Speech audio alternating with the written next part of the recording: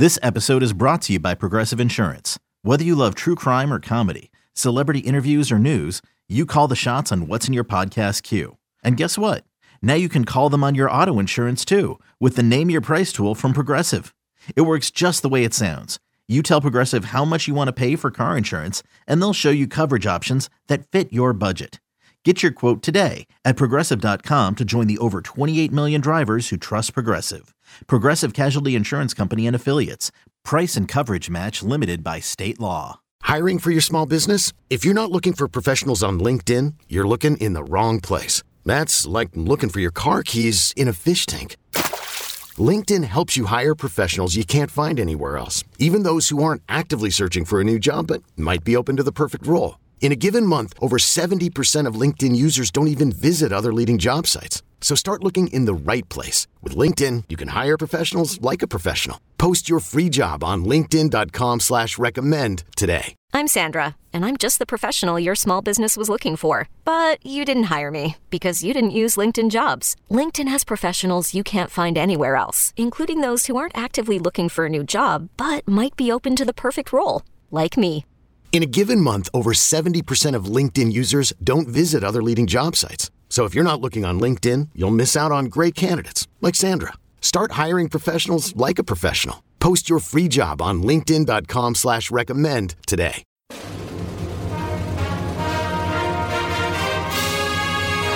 Hey, Trojan fans, it's time to get into the huddle with the Peristyle Podcast. The Peristyle Podcast is your weekly ticket to USC football and recruiting news. Don't forget, you can download the podcast 24/7 at our website, peristylepodcast.com. And now, here's the host of the Peristyle Podcast, USCFootball.com publisher, Ryan Abraham.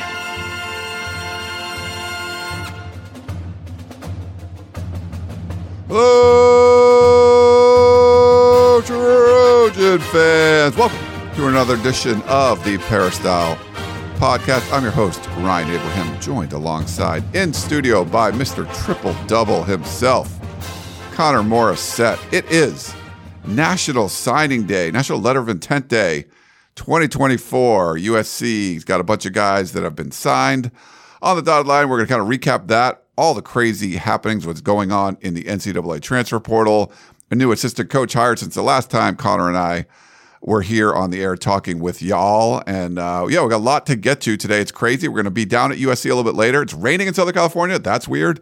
We're going to be on campus for a press conference with head coach Lincoln Riley, talking about signing day. There could be some late surprises. We'll see what's going on there. But I want to welcome in Connor Morissette, who's done a great job killing it today with all the stories. Connor, how you doing, man? Thank you. It's easy when we can plan them out. So USC had all these commits, wrote a lot of those stories yesterday, and when they signed, just click of the button, and it looked like I wrote it this morning. So people are saying, oh, you're up so early, you're up so early. I was up early, but I wasn't writing this early. This was all prepared, so thank you. It's still a little different than when it was in February, but it's good. You know, there's a lot of stuff going on. So we're going to get to all of that. First of all, thanks to everyone. If you are listening anywhere across the podcasting platforms, the Peristyle Podcast, we've been doing this since 2008. You can get us anywhere. We're also live on our YouTube channel over at Inside Troy, and I think we have triple digits already watching. We just started going, so thank you for everyone that's tuning in. We're doing this a little earlier. We usually do like 1. We're doing starting at noon, the live broadcast today, because we do have to get over to campus for that aforementioned press conference from Lincoln Riley, talking about signing day and all of that. But so thank you for tuning in there. If you are watching the stream, please like and subscribe to our YouTube channel. It's awesome. We're going to do a lot of live streams today. I'll probably, if we can do it, I'll live stream the press conference for Lincoln Riley. And then later this evening, 6:30 p.m., the Composite 2-Star Recruits podcast will be live with Gerard Martinez sitting in this very studio. So people love when Gerard is on. And especially when it's live. They're going to take live calls. So this evening, if you want to talk all things USC recruiting, one question Gerard could talk for like 20 minutes on. So I don't know. It could be a 6-hour stream. I'm not sure. But that's going to be live on our YouTube channel. Of course, it will be recorded and saved as a podcast as well, like they normally do. But so make sure you check that out. That'll be Wednesday, 6:30 p.m., December 20th. So check that one out. Questions, comments for the show, you can email us, podcast@uscfootball.com. You can also call or text us at 424-254-9141. And if you have the Apple Podcasting app, we do appreciate 5-star reviews. Those are awesome. It helps to grow the show. We did get one from Ehab Tabit. He says, Trojan Football Insiders. It's a 5-star review. What great podcasts on what's happening inside USC football. So many great shows that not only give the inside scoop, but also include analysis and metrics on performances. Shout out to Shotgun. Thanks for helping me throughout my workouts and long drives in New Jersey. And he says, Shoddy, if you have a watch party in North Jersey, I'd love to come and join you with a few Jersey Trojans. So we have a Shoddy fan over there. So yeah, it's great to be able to reach fans, not just here in California, but all across the nation, East Coast, and around the world. So thank you for the 5-star review. And it's free if you want to go leave one, if you have the Apple Podcasting app on your phone. Connor, you got to leave us one. I don't know if you've left us one yet. I don't think I have. I try not to review myself publicly, but that could be fun. No, that's okay. You're like, the triple-double one is great. Yeah. That triple-double guy, he's awesome. Give him a raise. He's awesome. Give him a raise right now. Cool. All right. Before we jump into everything, I do want to thank our sponsor, Trader Joe's. It's the holiday time. So many cool things over there at Trader Joe's. They've been a great partner to us. I think like 5 years now. It's been awesome working with Trader Joe's because I go there all the time. And, one of my Trader Joe's insiders, Connor, I don't know if you're a big wine fan. Oh, yeah. You're like, okay, I'm going to show the audience. This was my wine haul this week. Some cool bottles out there that you can pick up at really reasonable price. The Trading Post Cab, I think it's $19.99 over there. I picked up a bunch of bottles. Those are great gifts, by the way. I picked up some for gifts. Then they have the Trader Joe's cool little wine bags there for like 60 cents. You can buy a wine bag, $20 bottle of wine. Boom. If you have like a white elephant or you want, gift for somebody, it's a nice bottle of wine. You can check those out. But a bunch of different wines that I bought over there at Trader Joe's, to get in the holiday spirit. You got to get a little lubrication going. But they have some awesome wines. The 3 bottles I showed you there was a $20 bottle, like a $12 bottle, and a $10 bottle, and they're all really good. So make sure you go check it out. Bless and Breaks. He's a big fan. He says Trader Joe's is the shit. Okay. Oops, I put the wrong comment up there, but yeah, I'll put that one up. Thank you. Yeah, and if you are watching live, I will try to put up your comments on the screen as we're going throughout the show, talking about the different news and events around USC football.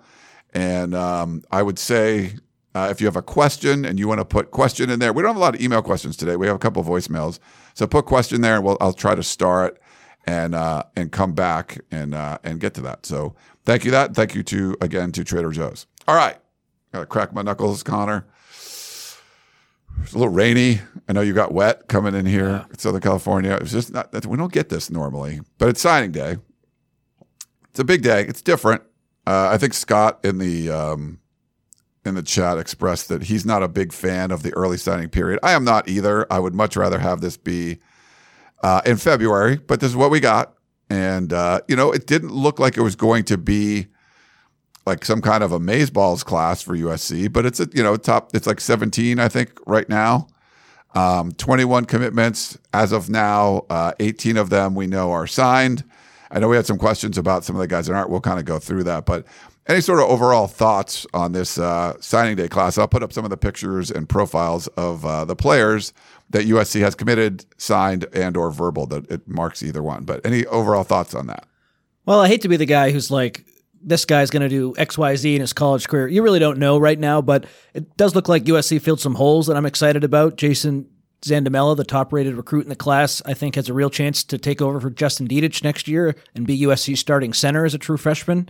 He has that kind of talent. He's the number 1 interior offensive lineman in the country, the kind of guy who could start right away on the offensive line. That'll be a fun position battle to watch. I think Marcellus Williams has a shot at early playing time at cornerback. Cameron Fountain has a shot at early playing time at defensive end. So you don't have a 5-star prospect in this class, but there are some guys who've come in who I think can really help you right away. Lincoln Riley's talked about wanting to stack classes on top of classes, and who knows what this class will turn out to be. But to me, it seems solid, and I'm excited to see what these guys can do. Carlin Jones on the inside of the defensive line seems like an upgrade over the previous player that they had who signed with Michigan today, David Pauley. Carlin Jones is just a higher ranked guy than Pauley was. So I think there's some guys to get excited about if you're a USC fan, but of course time will tell.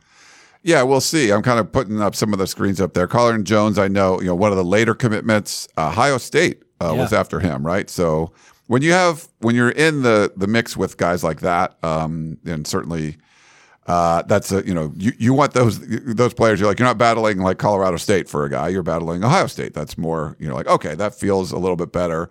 Not like the 5-star signature guy as of right now, no quarterback or anything, but it feels like they added some really good players. And, if you get 21 guys in, that's a good addition. That they're losing, we'll talk about the portal a bit, like 15 guys right now to the portal, or is I think 16. It might be 16 now.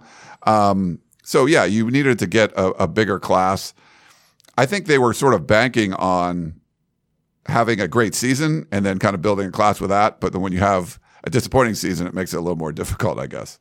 Yeah, I think that's a big part of it too. But I don't feel like, USC, it's a bad haul, but by any means. Like, of course, you'd wish it would be a little bit better, but they weren't really in with a lot of the 5-star prospects at the end of the cycle. Like, they sort of had this all tied up with a few weeks to go, and I know Danton Lynn is new, and a few guys have flipped and are new, but the vast majority of these guys have been committed for a long time, and I think that's pretty solid because USC did have that disappointing season, and then for guys to still buy in, still believe. A lot of these guys were committed in June. They've survived the whole 7-5 season.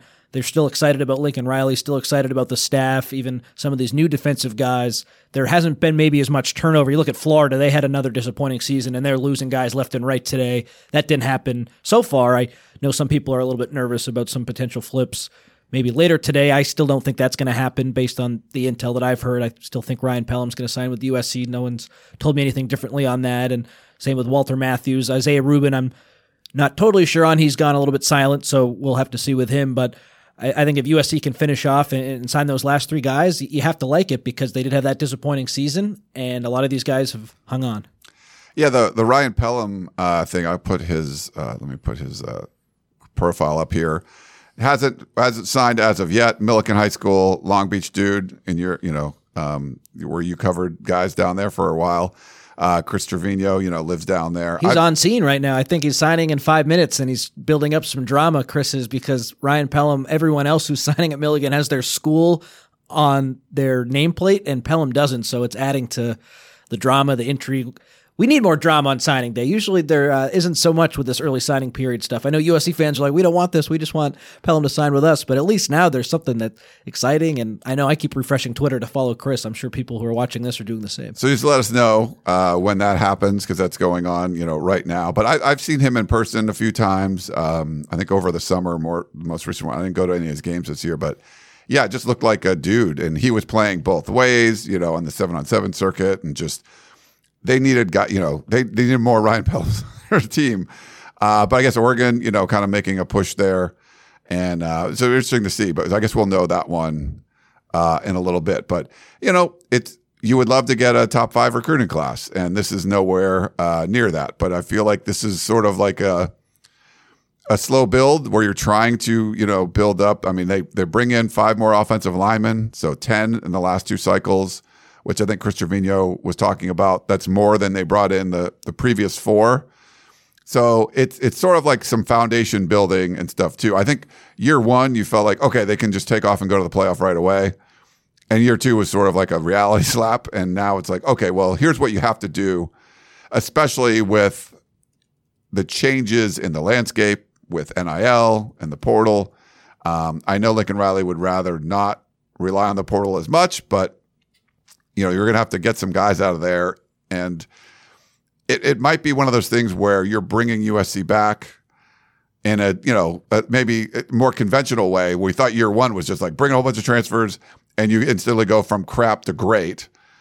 I still think they have some work to do to get to great and to be one of those, top 5 perennial teams. Certainly NIL will play a big factor in that. And you mentioned having the better season, and then maybe that would convince some players to flip if they had done better. I agree with that as well. I think, too, defensively, like it's just been a train wreck the last few seasons, and if this year you show you can play better defense, forget about NIL for a second, at least some top guys will start to give you looks, and that's obviously really important. I think the fact that Cameron Fountain still signed is huge because he's a guy who projects as a big part of your defense in the future, and he could have gone to other schools where their defense has been a lot better the last couple of years. So maybe you get more guys like him if you start playing better defense in the future. Then, of course, NIL is a big part of it too. Yeah. Okay. So signing day, we'll keep you up to date on what's going on with Ryan Pelham. And if we hear anything on Matthews or Rubin while this is going on, I think, Connor, people keep asking in the chat, your general feeling is there's not a lot of concern. You think those guys will sign. Yeah. Yeah, but I did just get a text that Oregon would take Pelham if they want him. So this is tough, man. I heard from a really good source earlier today that Pelham was locked in at USC. So the Oregon rumors earlier in the week were totally true, but it sounds like he might be wavering, and now Oregon would take him. So I hate to flip-flop back and forth. We'll just have to see on this one. I'm glad we have Chris on the ground, but I was feeling really good until I just got a text as you were talking, Ryan. Wow, so okay. We'll see. And I think part of what can be a little frustrating for Lincoln Riley, and we'll get his sort of thoughts on this. We always talk about NIL, and USC is certainly a school that takes a more conservative route when it comes to NIL and high school players. And other schools, and you mentioned Oregon is one of those, that they're not as conservative. They're more aggressive with high school and NIL money. And we've seen, programs that have like really organized collectives like Auburn and Tennessee and Texas A&M. It can flip guys, and it can have a big impact. We've seen Oregon do that a number of times. So it wouldn't be too big of a shock, but I think it would be a big loss. He's USC's receiver depth, is taking a little bit of a hit, and he's someone I think that's just a dynamic athlete that you would love to have in your program. So I guess we'll know in a few minutes if USC gets him or not. The suspension is killing me. These recruiting races are taking years off my life. Yesterday, I put in my first crystal ball for Kamari Ramsey, and it was between USC and Washington. It sounded like, and I was sure that it was USC, but then someone was like, "Oh, I'm hearing this about Washington," and we got it all squared away, and he is going to come to USC. But these guys go back and forth, man, and it's tough. Well, we had a comment in the chat, Logan, because Oregon has the mega booster worth $50 billion. So he's talking about Phil Knight. There's multiple factors here, but as a program, I don't think USC does have that like sort of benefactor that's just like writing blank checks for players. They have, and I think the House of Victory is doing a nice job, and they've really rallied people around them. But there are multiple collectives. We've seen other schools when you have multiple ones. I think Ole Miss is one of them. Lane Kiffin, they're doing a really good job. He got everybody organized. It's one, kind of the one heartbeat thing. USC isn't quite there yet, but I think House of Victory kind of got things going in the right direction. But it's more about what the administration, and I don't know how much of it's the administration and the coaches. I think Mike Bone was a lot more conservative on the NIL front. I think Jen Cohen's more open to things. But I think in general, there's some schools that are like, hey, you're not supposed to provide money for high school players. And there's other schools that are like, no, that's totally fine. You can do that. So it's not just having a mega booster. It's also having the attitude that we're going to extend NIL to not just the players that are on the team, but also guys coming in out of high school. So I think it's more of your interpretation of the NCAA rules. And really, since the sanctions, USC's had a very, very conservative interpretation when it comes to anything that has to do with the NCAA. And there's definitely truth to the multiple collectives sort of trying to do their own thing and not maybe working comprehensively together for the greater good of USC football. And I'm sure all the collective leaders think they are doing what's best for USC. But the Lane Kiffin example, I think, is a really good one, Ryan, because Ole Miss, they did have a lot of those collectives, and USC, it's very similar. And we've heard Bruce Feldman talk about this on some podcasts. It just seems like the strategy right now, Jen Cohen's doing her best to try to get everyone aligned, but I don't think it's been necessarily as easy as maybe she hoped. And we had a comment, bless him breaks. We can crawl all we want about Uncle Phil, but what's that going to do? We need to change our policy on NIL. And I think there's valid points there. And we've talked to people within USC that maybe are downplaying how much high school NIL money is really there, if it's worth it. I mean, we saw Texas A&M put a whole bunch of money out, and a lot of those guys leave. But it's worked well at a lot of places. And for Tennessee, they're not, Ohio State or Alabama or Georgia yet, but they got better quickly, And a place like USC, you can get better quickly just by having a really good coach. But now the landscape has changed. If you want to get those top 5 classes, I don't know if you can do it without a more aggressive NIL policy. So I get it. And I think the people within USC, just from what I had heard, it sounded like they were hopeful that things were sort of going to shift away from this. And you're like, you know what, we're going to weather the storm. We're going to lose some guys, sort of move in a different direction. But it's actually got worse. I think there's more money being thrown out, and there's bidding wars for guys. And players are getting paid just to take visits and things like that. So I don't know. I'm curious to see what USC, this offseason might be really interesting. You kind of take things on the chin a little bit on signing day, and you want to make things better. Will USC change their policies to, I don't know if they'll be all in on it, but maybe a little less conservative? I think that would be good, but Bless and Breaks, I kind of agree with you. I agree too. I think changes needed to break into. USC did have a top 10 class last year, but a top 5 class perennially, where I know fans want them to be. Just look at the teams who are there. It's Georgia, it's Alabama, it's Ohio State. It's the best of the best, and that they have their NILs figured out, and USC has some work to do. And I see it's a common thing. If you look at other teams' boards, like Florida today, it's like, oh, we need to get our NIL figured out. And sometimes you're just not as good as those other programs, and that hurts you. But NIL can play a huge role. Look at Texas A&M. They weren't traditionally ever really that good, and then they're paying guys left and right. They get these awesome classes. It doesn't work out for whatever reason, but that was clearly NIL driven, and I think USC, you don't want to do everything Texas A&M does. Nick Saban came out and said they just bought their class. Yeah. You could take some notes from them. Well, it looks like, did Pelham go to, someone said just lost Pelham. Let me see. That would frustrate me. Yeah. I haven't seen anything from Chris. This is awesome radio right now, right? You gotta love National Signing Day. Okay, USC Football for Life. Did you just troll us and then we're looking there? Okay, we'll follow on with that. The rankings right now: Georgia has the number 1 class, Alabama 2, Ohio State 3, Texas 4. They got certainly more money than God there. Florida State 5. They've full commitment to. With NIL and everything too. Oregon, as you know, 6. Miami, they've had that mega booster, and they have a lot of money being thrown around there. 7. Auburn, we talked about that. Hugh Freeze, their collective's 8. Oklahoma 9. Notre Dame 10. LSU 11. Clemson 12. Tennessee's 13. Penn State 14. Florida 15, despite the losses they've had today. Michigan 16, and then USC's coming in at number 17. Nebraska's got 29 commitments, and they're at 18, and they got that one flip, Dylan Raiola. But I think to compete at that level, you have to have classes that you're in those first few that I mentioned, not somewhere in the teens. And USC has the potential to always do that. So I totally agree. So in that regard, the class from a ranking perspective is disappointing, but I like a lot of these guys, and time will tell. That's what I keep saying. Everyone wants to judge a class. It's like the NFL draft. You do your draft grades the next day. No one knows who the heck's going to be good, who isn't going to be good.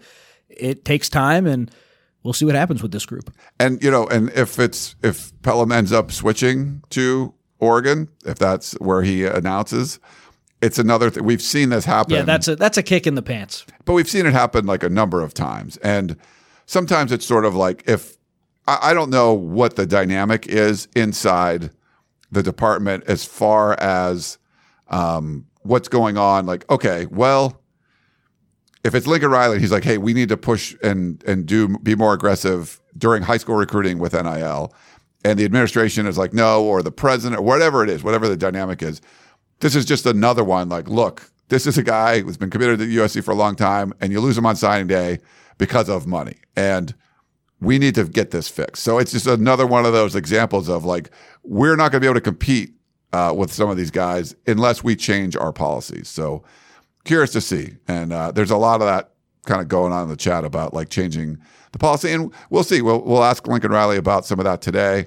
We will have Jen Cohen on live at some point, probably in the new year. The USC athletic director, she's told me before, fully committed to doing whatever the football program needs. So we'll see if some of that stuff changes. I heard that Pelham, the Oregon interest was real earlier in the week, and then it sounded like last night he got his stuff figured out with USC and he was good, but it sounds like the Oregon interest is back. They'll take him. I heard a rumor he wasn't potentially happy with his living situation at USC, so maybe Oregon can give him a better place to live. That's a rumor I heard. So this commitment can't happen, or signing can't happen fast enough, Ryan. The suspense is killing me. Yeah. Well, let's talk about portal a little bit, yeah, and then we'll break in when we have the breaking news. You can stop me whenever. Okay. We got to talk about some of the transfer portal stuff. We'll talk about departures. You had 16 right now. The big name in there, and we had kind of a question on this: A Dog's Life in Portland. Anyone figure out why Malachi Nelson left? Was it driven by NIL, desire to be the big man on campus, or both? Seems like a mistake to leave Riley, who has developed multiple Heisman winners. Any thoughts on Malachi Nelson leaving? Seems like he wanted to play sooner, and usually Antonio Morales at The Athletic brought this up, and I thought it was a really good point. Usually when you have that young, true freshman quarterback who's obviously going to be the guy the next year, you kind of know. Like, look at Oklahoma with Jackson Arnold. Look at Nico Iamaleava at Tennessee.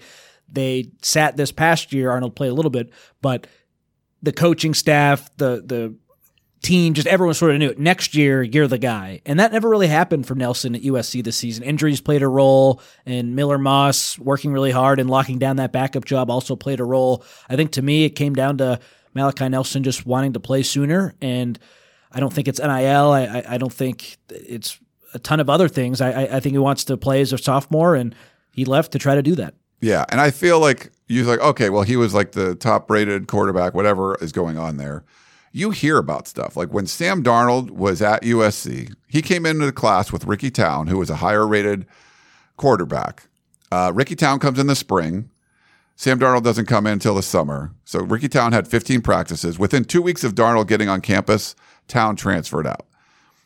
He just wasn't that good. And when you hear about Sam Darnold on the scout team, you're like, holy cow, this is amazing. I can't tell, you hope that Malachi Nelson is going to be a great player. I didn't hear anything about he's tearing it up, he's chomping at the bit, he's ready to go. There was none of that. And so part of it is just, maybe it's not the right situation for him. He came in injured. There was a lot of kind of factors there. But you want to hear about that five-star quarterback, oh man, wait, when you see him, you're going to and we never heard anything like that. So I think that's a huge part of it. I agree. I think the injury is big too. If he was totally healthy, I would have loved to have seen what it looked like. But remember, he didn't even travel to that Oregon game, so I don't know if that was the same injury. He had shoulder surgery before enrolling at USC. I don't know if it was that same injury as to why he didn't travel. But you're absolutely right, Ryan. You hear tidbits. This guy was amazing in practice, or this guy is on the track. And I think Lincoln Riley, in his second most recent press conference, just talked about Malachi. He's had some ups and downs this year, and he'll get there, but it probably won't be next season. So yeah, I think the writing was on the wall with that. And what was interesting, Malachi Nelson and his dad talked to Greg Biggins 2 weeks ago, and they said, "Oh, we're going to be patient. Even if they take a transfer quarterback, we're here to stay. We're going to be here." And then 2 weeks go by, and they changed their mind. So I think maybe the realization set in that he for sure wasn't going to play next season, and maybe that was it. But to me, it all comes back to playing time. Yeah, and actions are important, way more important than what you say. Look at what people do. What kind of offers has Malachi Nelson got since he went into the portal? Has there been people, jumping over themselves to try to sign him? That hasn't been the case. And so I feel like it probably puts Malachi Nelson in a better spot where he's going to land somewhere that they really want him. And then you can kind of work and build, rebuild your career. Sometimes you just need a change of scenery. And being the five-star quarterback coming in with Lincoln Riley, who's won all these Heismans, the expectations were kind of through the roof. And for whatever reason, that marriage just did not work. You'd rather see him get a whole bunch of offers, but we just haven't seen, it's not like Ohio State's come, Ohio State, hey, let's bring you in. We just lost our quarterback. That stuff isn't happening. So that you can kind of read between the lines there too. but yeah, you hope he lands a good spot and is able to develop, healthy, all that, and kind of go from there. But yeah, I wouldn't put this on USC failed. They lost this super stud quarterback. At this point, I don't think he was going to be a super stud at USC. Lincoln Riley's track record with quarterbacks too is tremendous. So right. If you lose one guy, I feel like with Riley, the one thing you can always guarantee is you're going to get at least good, likely great quarterback play. So one guy leaving, only one guy can play. That's the way it goes. One guy leaving doesn't necessarily mean the program's on fire and things are going in the right direction. Things will be okay, especially at the QB spot. Another 5-star leaving, Corey Foreman. Had that huge play against UCLA last year, 2022 season. Not much else since or prior to that. He's in the portal. I don't think it's a surprise, but any kind of thoughts on Corey? Not totally surprised, other than I know our site heard some rumors that he might stick around when he redshirted, but I don't blame him. Go get a fresh start. This would be a totally new coaching staff for him again now at USC on the defensive side of the ball. So, I mean, it clearly hasn't worked out for him. He didn't play at all this year after the first 3 games. Like, I don't really have a take here. He's a guy who unfortunately hasn't reached his potential, and hopefully a change of scenery can help him reach that. Yeah, for sure. Nice kid. You wish the best for him.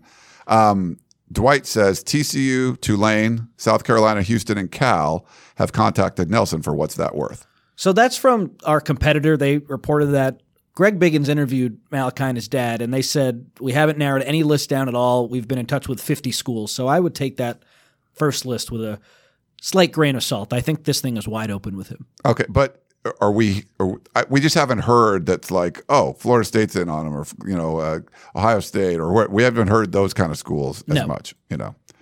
Damani Jackson, another former 5-star prospect. He's in the portal. I think he's getting a lot more high level, blue blood interest. It's great that he's a 5-star. I don't think anything happened on the field, and I'm not blaming him, or it could be a combination of that, coaching, whatever, but we didn't see 5-star results on the field, but he's in the portal, Connor. I do have a take with Damani Jackson and Tackett Curtis. People online will say, okay, they're in the portal. They weren't great when they were on the field. We want guys at USC who really want to be here. And especially with Tackett Curtis, Damani too, Dante Williams leaving, that, of course, affected Damani's want to be at USC. That was the guy who brought him there. But with Tackett Curtis, this was a guy who was recruited by Jim Leonard to play at Wisconsin. Jim Leonard, a guy who everyone was getting hot and bothered about at USC. He needs to be our next defensive coordinator. This would be the home run hire. This is who we want. Tackett Curtis picked USC over Jim Leonard. He could have committed to Wisconsin when Leonard was still there. Could have been all in with Jim. He picked USC because he felt like USC gave him a better chance to accomplish his goals. And he gets totally railroaded because the coaching staff on the defensive side of the ball this past season, for lack of a better term, was clueless. It was an awful year. You read the Athletic story today about what went wrong with USC. That was good, yeah. It all goes back to coaching. It was just awful what was said about them. They interviewed some anonymous coaches, and one guy said they were all over the place. You'd toss it outside, and you'd see their guys going all over the place, so undisciplined. It was unbelievable. You had no idea what they were trying to get done. So for people to say, we want guys at USC who want to be there, Tackett Curtis wanted to be there. He was failed by the coaches this past season, and now he's gone, and he's getting all this grief. Oh, he wasn't as good as he should have been. He wasn't very good. The coaching staff railroaded guys like Tackett Curtis and Damani Jackson, guys I think will bounce back at their next stops. And it's weird because I feel like Tackett Curtis was sort of put out there probably too soon. Like, he was starting all these games, and I don't think he should have been. And I don't think he was helped by the coaches either. We'll see. He's getting a lot of interest as well. So those are a couple names that are like, they're probably going to excel somewhere, wherever they go. But I think that the defensive coaching was so bad. And I think some of the stuff is, I think you put Curtis out there way too soon. Like, I don't know why he was starting early on. Like, he missed a ton of tackles, but I feel like he could come in and develop and play well and be a great linebacker for you for years. And that just didn't happen at USC. But I agree with you. Like, I'm not questioning the talent that both those guys have, Damani Jackson, Tackett Curtis. It's more, they just, the defense had no idea what it was doing, and it was just terrible. And it was a shame that it happened for another year. should have been able to fix this stuff last offseason, did not. That was a mistake by Lincoln Riley for sure. He would probably admit that now.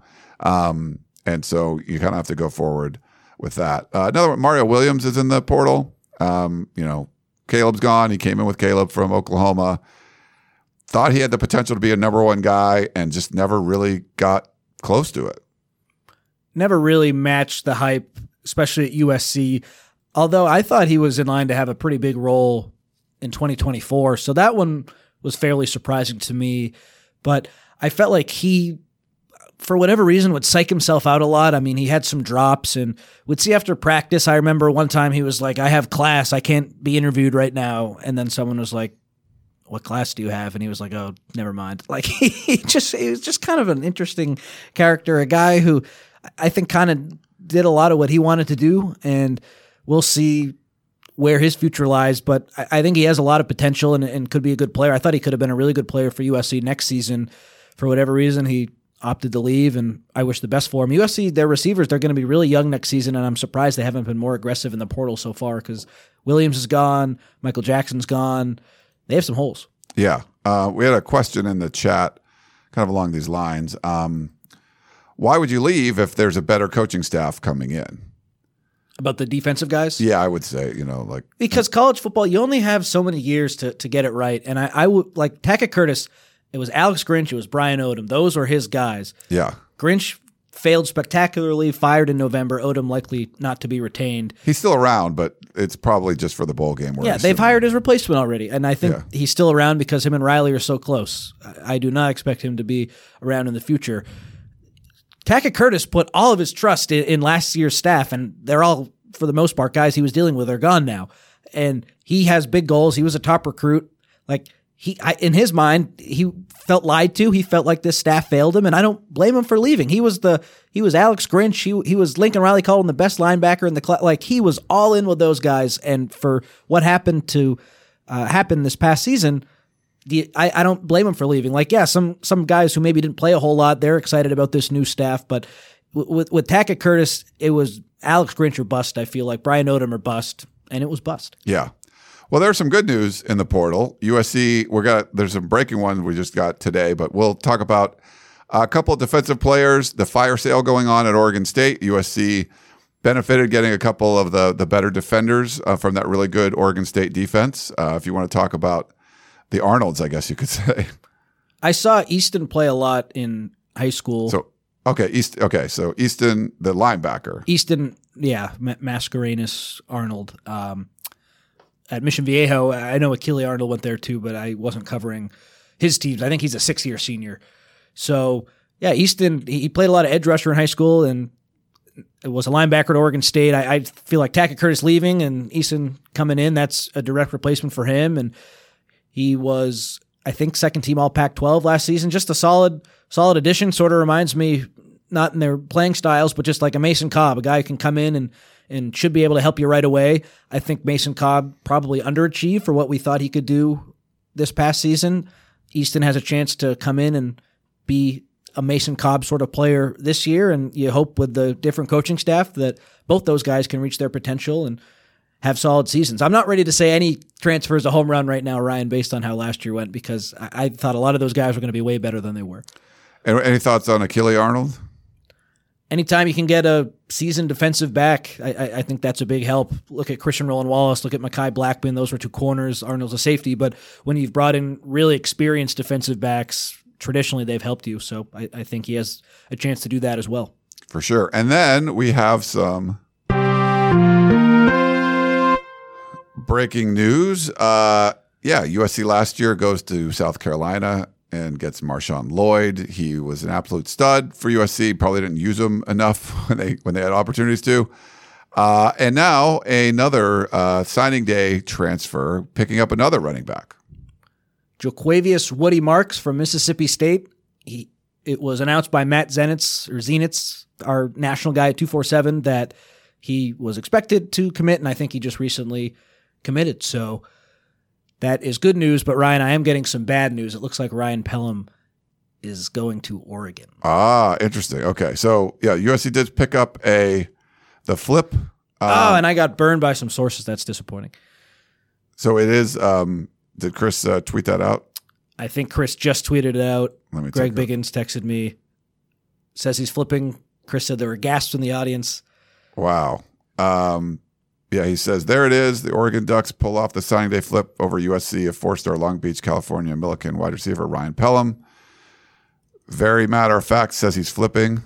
Some gasps in the audience. So that's what Chris's tweet. So not good news there for USC.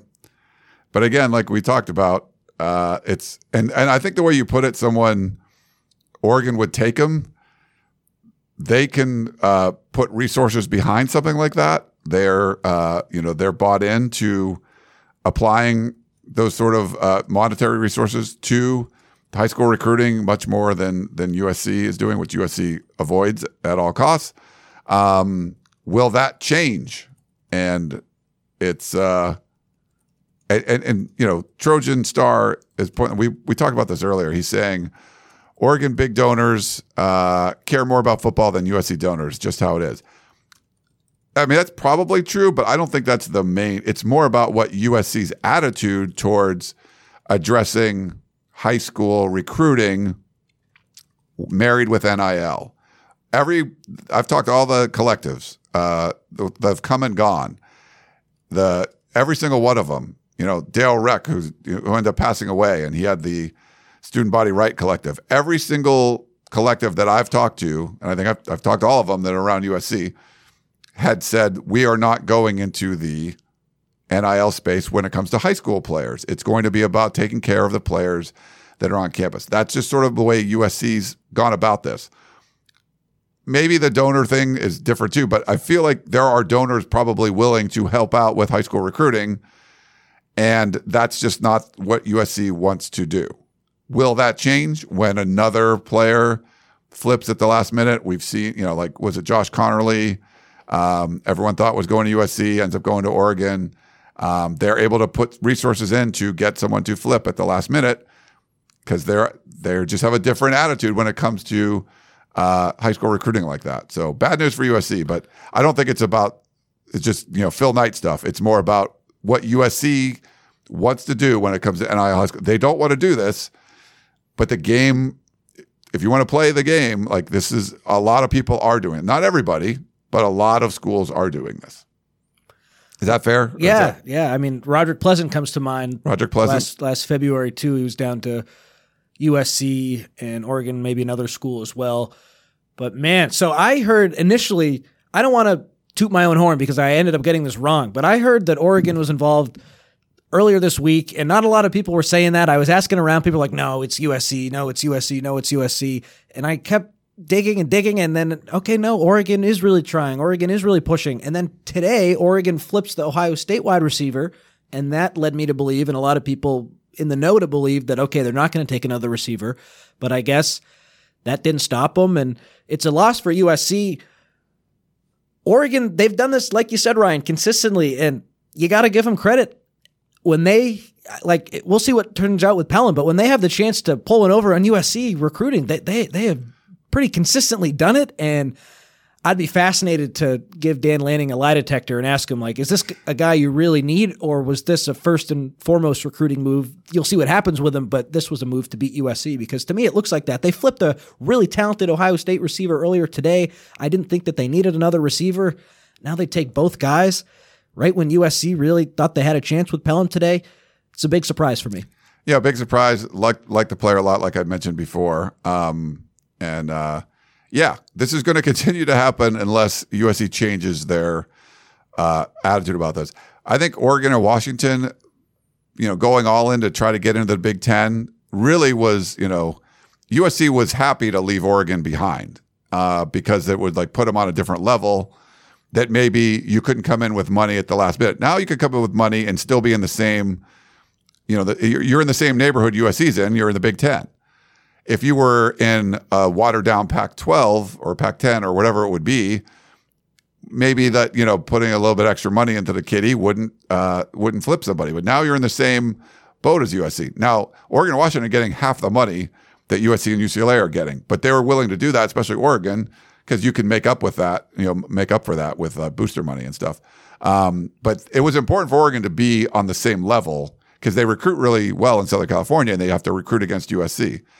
And it's sort of like, yes, there's a lot of advantages that USC has recruiting over the years where like, you don't have anywhere near the amount of Heismans or first rounders or NFL Pro Bowlers or overall draft picks and national championships and all those traditions.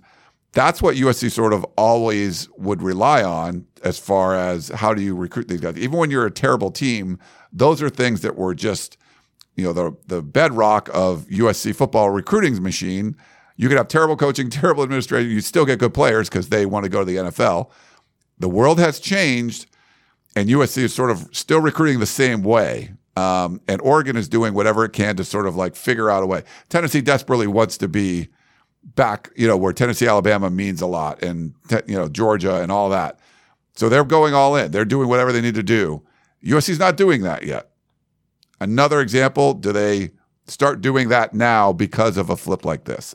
We'll see, but their attitude is not wavered at all. Even though USC fans are like, you got to get this NIL high school, and everyone I've talked to was like, no, we're not doing that. So will that change? I don't know. I don't know if this one flip leads them to change, but you have to think of all the flips piling up. Like, does that mean something? And not even flips, just recruiting battles that Oregon has won. I mean, look at in this class as well, the cornerback from Sarah, his name is escaping me, not Roderick Pleasant, the guy this year. He was committed to USC. He was recruiting guys to USC, and then all of a sudden he flipped to Oregon. So it just seems people in the chat will be able to point out maybe something where this hasn't happened, but like, if it's USC, Oregon's winning that recruiting battle very consistently these last few years, and that's a tough recipe to beat that team if you're consistently getting beat out for top guys. I mean, Mateo Uiagalelei, what the heck's the Sarah corner from this year's name? I'm blanking. I know what you're talking about. You can pull it up. Him, there. Dakota Fields. Oh, yeah. Okay. Like, who has USC stolen from Oregon? It seems like pretty consistently Oregon is getting these guys when USC really wants them. And I mean, Oregon beat USC this year. I think Oregon right now looks to be better than USC next season. Yeah. Oregon, in my opinion, is firmly ahead of USC right now. And maybe now that this is the one that the one that breaks the camel's back, if you will, and USC does make a change, because if this keeps happening and you keep losing to Oregon, you wonder what's going to change. Right, and I think there was hope that USC would leave Oregon behind and it wouldn't matter as much. Yeah, but Oregon came along. Their hope that Congress is going to step in and nope, they're not. And it's getting worse, not better. Breton, Oregon is crushing us. Stop hating on them. No one's hating on Oregon. I respect them. They're getting results. Yeah, they're doing what they should be doing. Put pressure on the coaches and admin. Hating on Oregon does nothing. Big up to Ducks for making moves, unlike my Trojans. Yeah, and I don't know.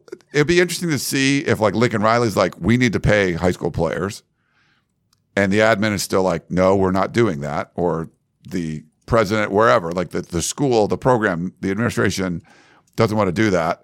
And he's putting pressure on him, or he feels the same way. I mean, we don't really know. But as a program, USC's policy has been not to do that. Will that change? Another sort of just another blow. You're like, it's just another example. Like if Lincoln Riley was trying to convince Carol Folt, Jacob, whoever, hey, we got to do this. This isn't getting better. It's getting worse. Here's another sort of example of like our class wasn't, top 15 anyway, and one of our highest rated players flips at the last second. You can't have stuff like that. And, you're not going to win national championships. You can't do the portal enough. I think it's, like you said, I think it's a really good class. There's good players in there. But having, the 18th or 19th ranked class every year is not going to get it done. They had the 8th ranked class last year, but a bunch of the best guys have already left, or highest rated guys. They end up probably not being the best guys. You can't compete for national championships recruiting like this. And I don't think you can get top 5 classes unless you change the way your philosophy on high school recruiting. That's just my thoughts on it. I agree. And I just heard that last night, what I heard earlier today was last night USC and Pelham, they came to an agreement and they were good to go. But apparently Oregon made a good offer this morning and that changed everything. So the last second Oregon comes in, they do what they do. They use NIL to their advantage. And that was what ended up flipping Pelham, according to a source who just texted me. So I think the writing's kind of on the wall there. We're talking about it the last few minutes. NIL closed the deal in this recruitment, and USC's got to catch up if they want to be at the top. Yeah. All right. Well, let's see. I think. We also want to talk about USC did hire a new defensive backs coach. Maybe wah, but no. I think he's going to be a really good hire. But you got to see him at practice this week. Doug Belk, the secondary coach. Are we taking a break, or do you want to talk about it? Let's talk about it, and then we'll take a break. Okay. Yeah. I know Bruce Feldman's been really high on him. In 2022, he ranked his top assistants, and Belk was right at the top. So he was a grad assistant at Alabama, and then he coached cornerbacks at West Virginia, and then the past few years he was the defensive coordinator at Houston. So this is USC hiring another position coach on the defensive side of the ball who was either a head coach or a defensive coordinator. Matt Entz was both. Belk was just a defensive coordinator, but they're bringing guys who have a lot of experience running a whole defense to coach positions. And Houston's pass defense wasn't particularly good last season, but in prior years it was a lot better. And Belk is a guy who people are really high on.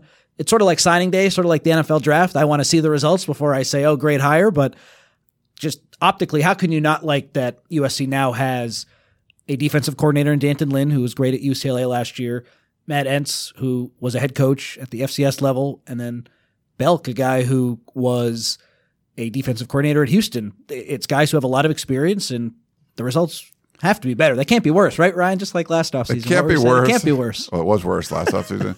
And guys that have higher levels of qualification. Like you could say Lynn, it might be a little bit more of a reach, but he proved that he can be a defensive coordinator, or at least showed he could in 1 year.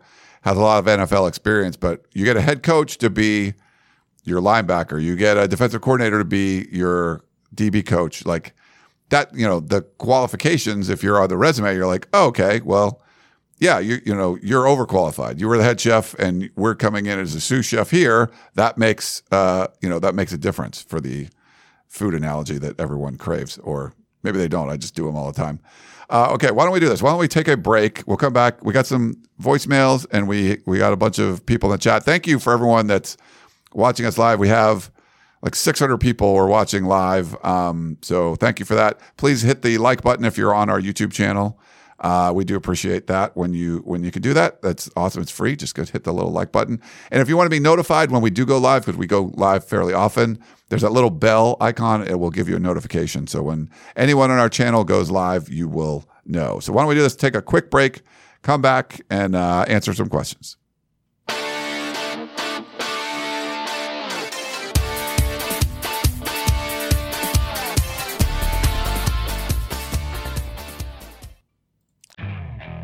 Okay, picture this. It's Friday afternoon when a thought hits you.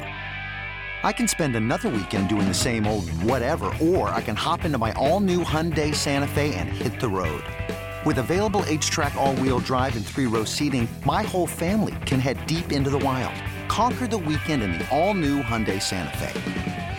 Visit HyundaiUSA.com or call 562-314-4603 for more details. Hyundai, there's joy in every journey.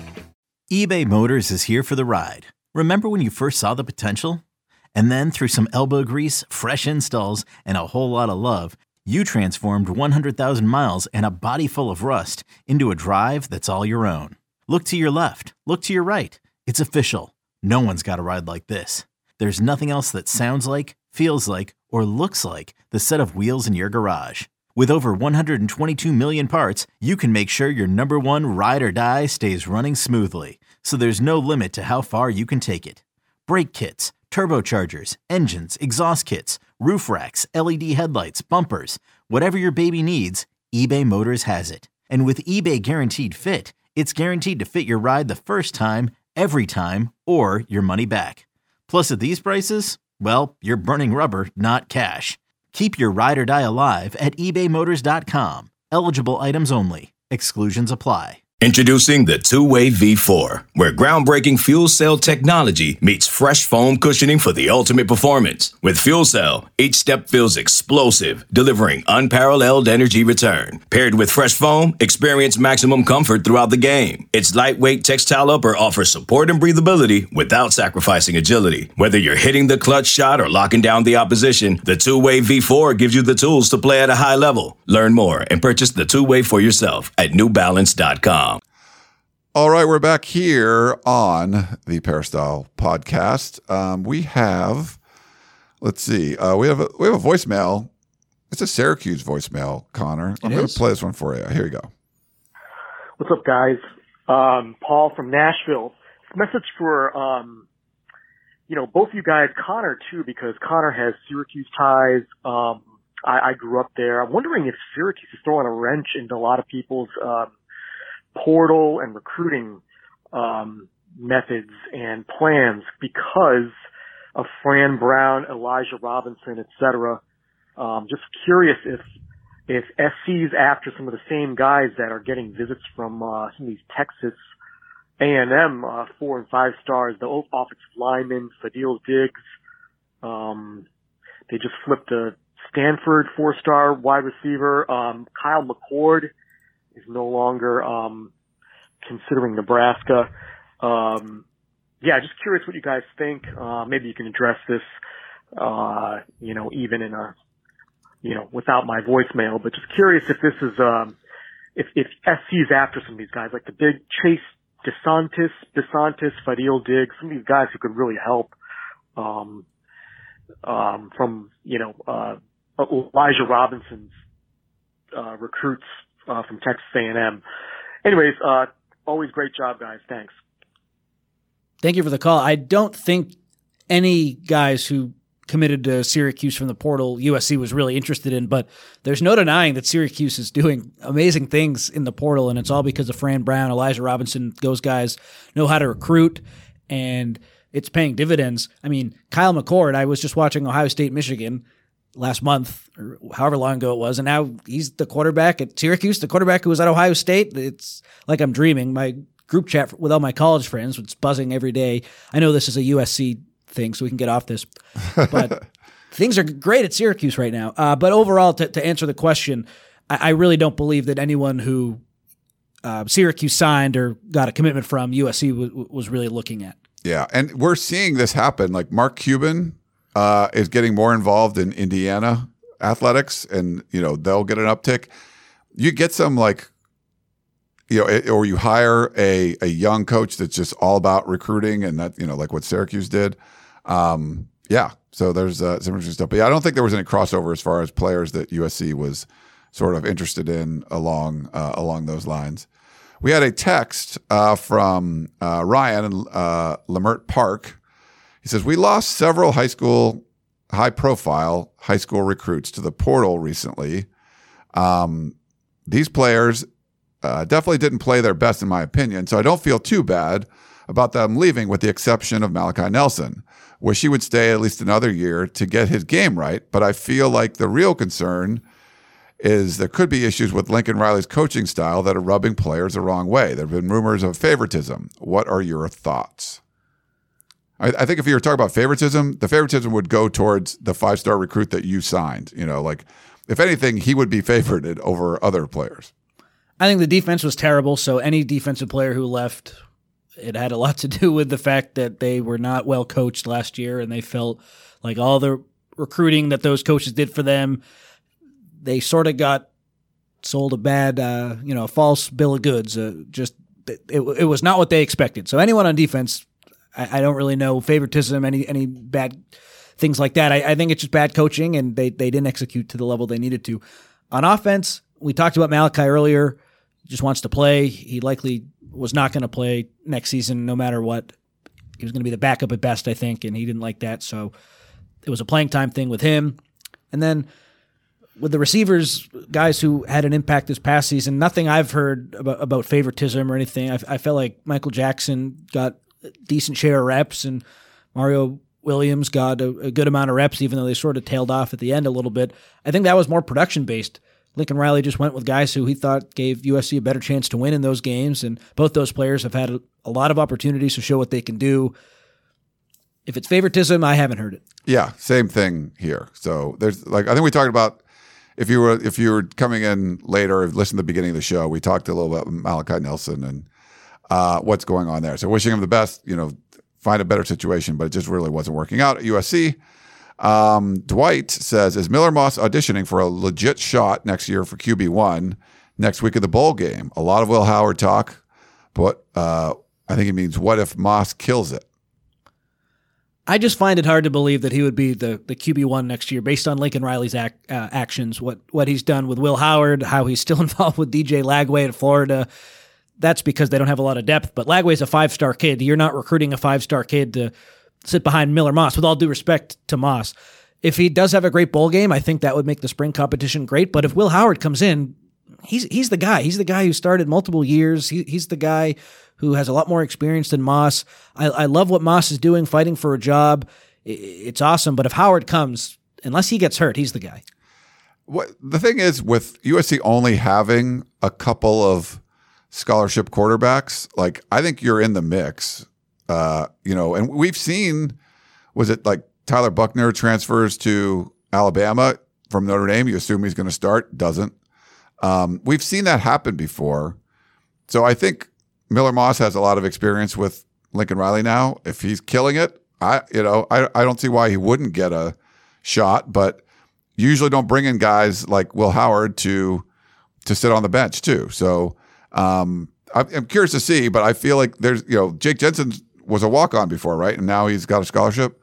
That's right? He came in as a walk-on. Yeah. So you have one recruited scholarship quarterback on the roster as of now. You add one more, I'm not saying it's 50-50, but I'd give Moss a shot depending on how he does. I'd give him a shot too. And let me say, it's not zero. There's not no chance that he's going to be the guy, but there will be a competition. I just have a really hard time believing that if Lincoln Riley goes out and targets a quarterback from the transfer portal, that guy's not going to win the job. He'll have to earn it, but I think he wins the job. Yeah. All right. But yeah, there's not that many quarterbacks on the roster, so you're probably playing a lot one way or another.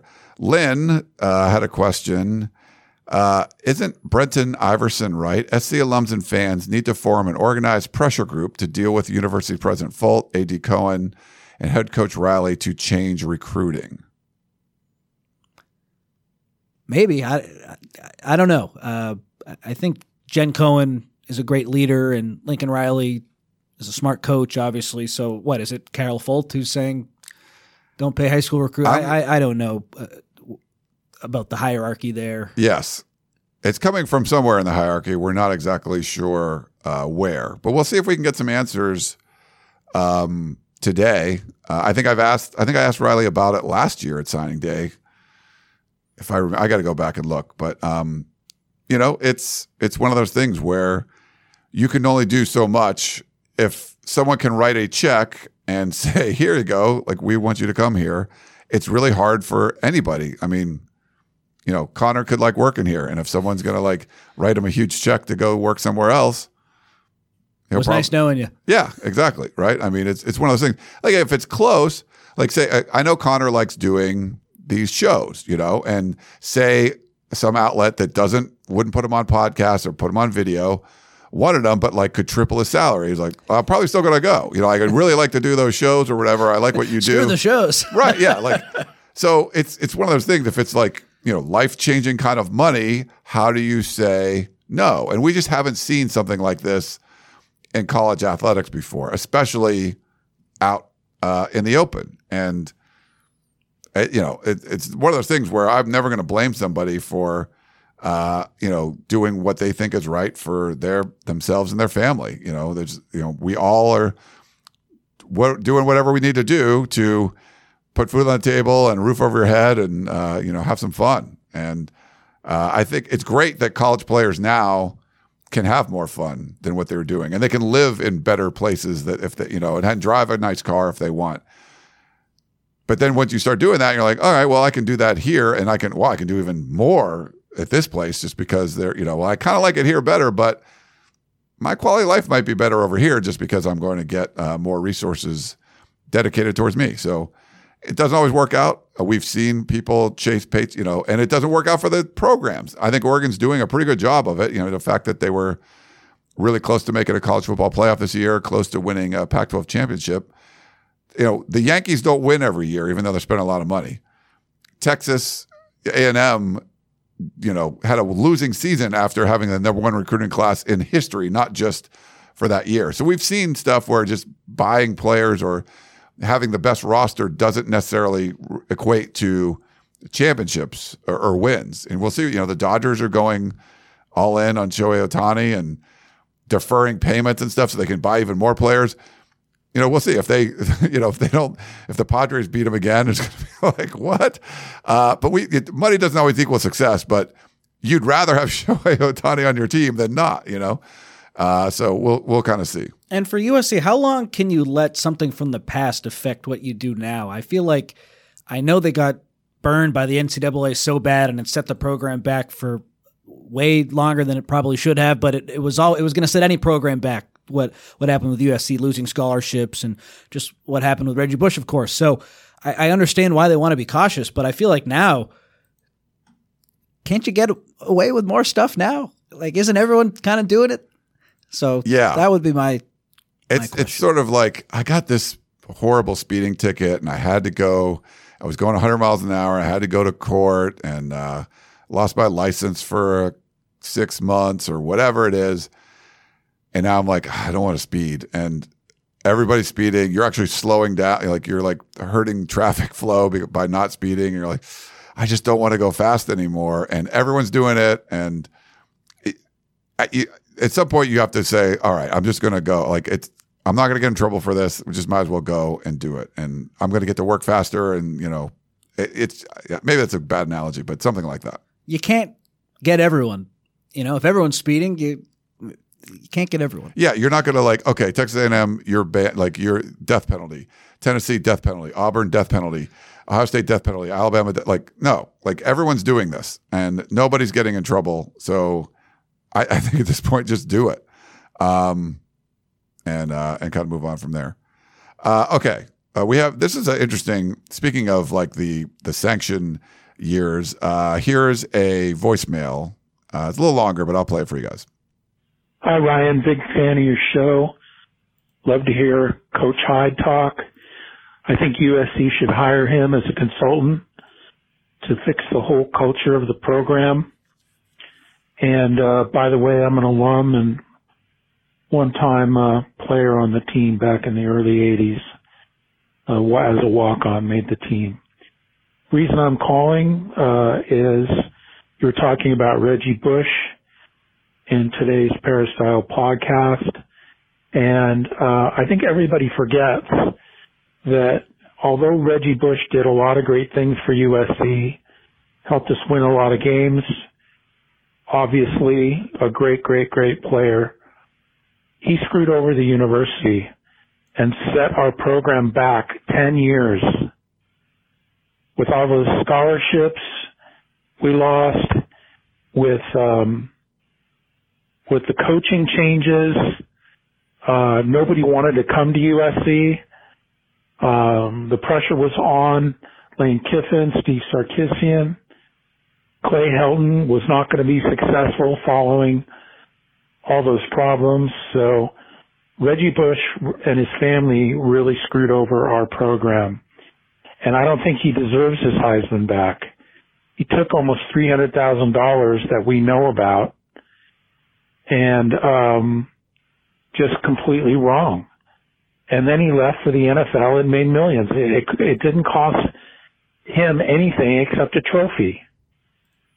And we know he won it, so let's leave it at that and quit worshiping Reggie Bush, because basically he was a criminal in the NCAA program and deserved to be punished, and he barely was. So I'm still upset about it all these years later, because people forget the history of it all. So anyways, thank you. Wow. Well, first of all, thanks for the call. and I appreciate it. And it was a little long, but I wanted to kind of play it. And great that you were a former USC football player, but man, I couldn't disagree more. Reggie Bush is not a criminal. I think he could have done some things better for sure. This wasn't something he was benefiting from. These were, you're talking about wannabe agents trying to win favor with his family, providing housing. He didn't get $300,000. That was like the value of whatever the rent that his family was getting. I mean, he's not a criminal. Like that's not the case. I think he should be, more contrite. I think he could have apologized for things and eased things over and done a better job with that. And I think he'd probably have his Heisman back now. But this is, you look at the Todd McNair stuff, like what they were coming after USC for. I mean, Dan Weber wrote on this extensively. No, like there's no way, especially whatever's happening now. Like this is completely, what he did was tame to what's happening right now, just what happened this morning probably with Ryan Pelham.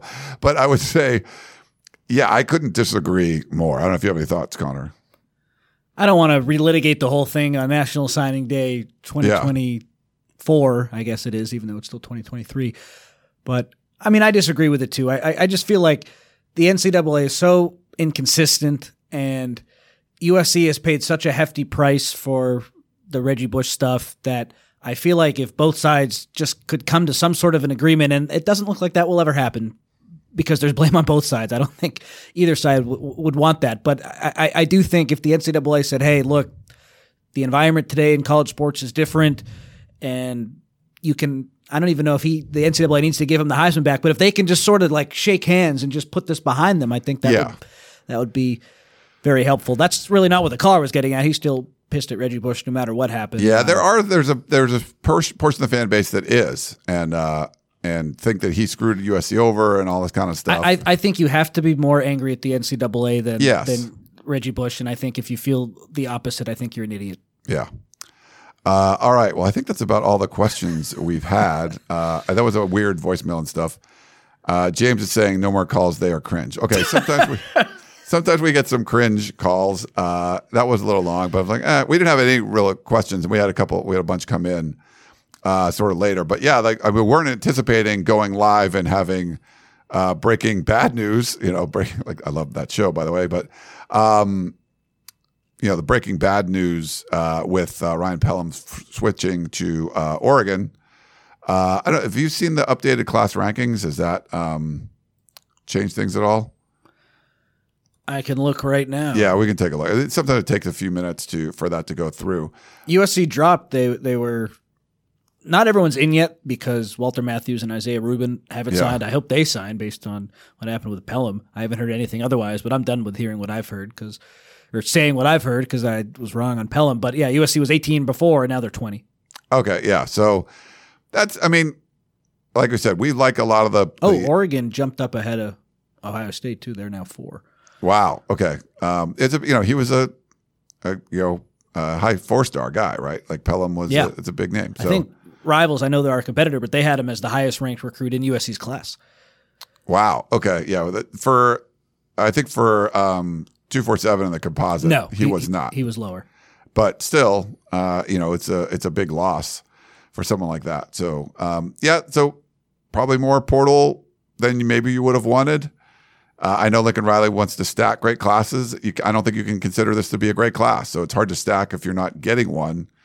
And what's going to change? I think you definitely have to tune in at 6:30 this evening. Yes. Because Gerard Martinez, he knows this stuff up, down, inside out. I think he's going to have some really good takes on all of it. He's seen so much, and he remembered. He can give you examples of other guys flipping, what you can compare it to, where USC needs to go, what the word on the street is about NIL and USC, and where the new coaches and all that. He's great with that, and Chris Trevino and him do an amazing job.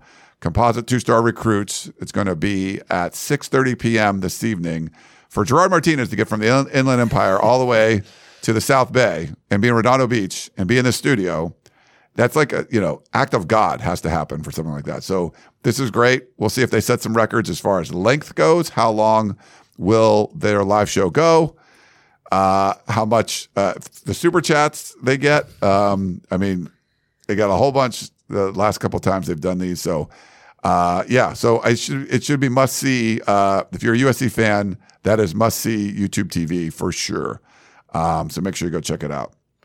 Anything else? I know I'll be tuning in. I can't wait for it. I think earlier, like a couple weeks ago, Chris was like, "You should come by." I think my offer's been rescinded. I don't think I'll be stopping by, but I'm excited to hear what those two guys have to say, and I want to hear Chris and Gerard's take on Pelham. That's the hot news today. I'd love to hear their thoughts. So 6:30, I'll be tuning in. That bug, Ryan, that was bothering you is now bothering me. Yeah, it was funny before we went live. I literally slapped myself on the forehead. I don't blame you. This bug was really annoying. It would land on my head, so I was going to try to kill it, even if it was smashing it to my own forehead. So I'm glad that you're experiencing that. Yeah, I wish too. it would go back and attack you. No, that's good. Like, keep it over there. You're sweeter. Okay. Let's going to wrap things up. Sorry we didn't have better news for you, but I think someone pointed out in the chat too, USC's offense will be good because of Lincoln Riley. Like, they've always had good offenses. Even this year when things were kind of turning crappy, he had a good there was a top 5 kind of offense in the country, and so, okay, boom, that's good. The defense should be a lot better. Would you like to have better high school recruiting and stuff going on? For sure. But I think they can have a very effective defense, and you marry that with, an excellent offense, you can win a whole bunch of games. And, do you want to win a national championship? I think you have to do different stuff than what USC did today. I think that's just the reality of it. But you can still be very competitive and moving forward. Can you get into the 12-team playoff? That's the barometer right now. I think they can. Their offense is so good. If the defense was just decent, they could have for sure. What about next year? I know we're wrapping up, but I think next year my record prediction right now is 8-4, so that probably won't get you in. But like best case scenario, now that you just have to get in the top 12, maybe these classes can get you there. But I know what you mean. To consistently get in there, it's not good enough, and I agree with you. I think consistent will be tough, but I feel like USC can get there if you have like a number 7 ranked offense and like 40 defense. Like, you can get there. Can they get that? Like, I think you're going to get like 3 or 4 teams in from the Big Ten. That's just the case. Can you be a top 3 or 4 team in the Big Ten? You're probably going to the playoff. So I feel like that's where it might hinge on beating Notre Dame. Next year is weird because you got the LSU game. Hey, you get a win against LSU to start the season. They're replacing their Heisman Trophy winning quarterback as well. I think you can get some momentum going in. And, you could lose 2, I don't know, maybe even 3 games in the Big Ten if you go undefeated in the regular season with like some good wins and probably still make the playoffs. So I think they have a shot, but to be competitive, they have to have a much better defense than what they had. It was really bad this year. So. I totally agree. And hopefully this new staff can get them there. Look at what Danton Lynn did with UCLA last year. You got to have hope. That's all you can have in college football is hope. Yes. All right. Well, that's going to wrap things up. For Connor Morissette, I am Ryan Abraham. He's right over there. I'm here. Hope you guys enjoyed the show. Don't forget, if you're going over to uscfootball.com, 60% off right now, VIP memberships. Make sure you take advantage of that. And make sure you take advantage of watching live this evening for the Composite 2-Star Recruits podcast. So for Connor, I am Ryan Abraham. Hope you enjoyed the show, and we will talk to you next time. Trader Joe's in Southern California. We go way back. Kind of like USC football. In the beginning, it was so bad that Dave Hetzel and I took turns dressed in a gorilla suit, flagging people in.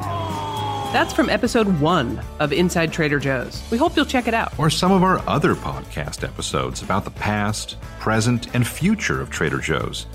And all those cool products. Inside Trader Joe's is available wherever you listen to podcasts. You've been listening to the Peristyle Podcast, presented by USCFootball.com. Be sure to tune in next week for the latest news on Trojan football and recruiting. And don't forget, you can automatically download the podcast directly to your smartphone or tablet for free. Just click the iTunes link on peristylepodcast.com or search for Peristyle Podcast at the iTunes Music Store.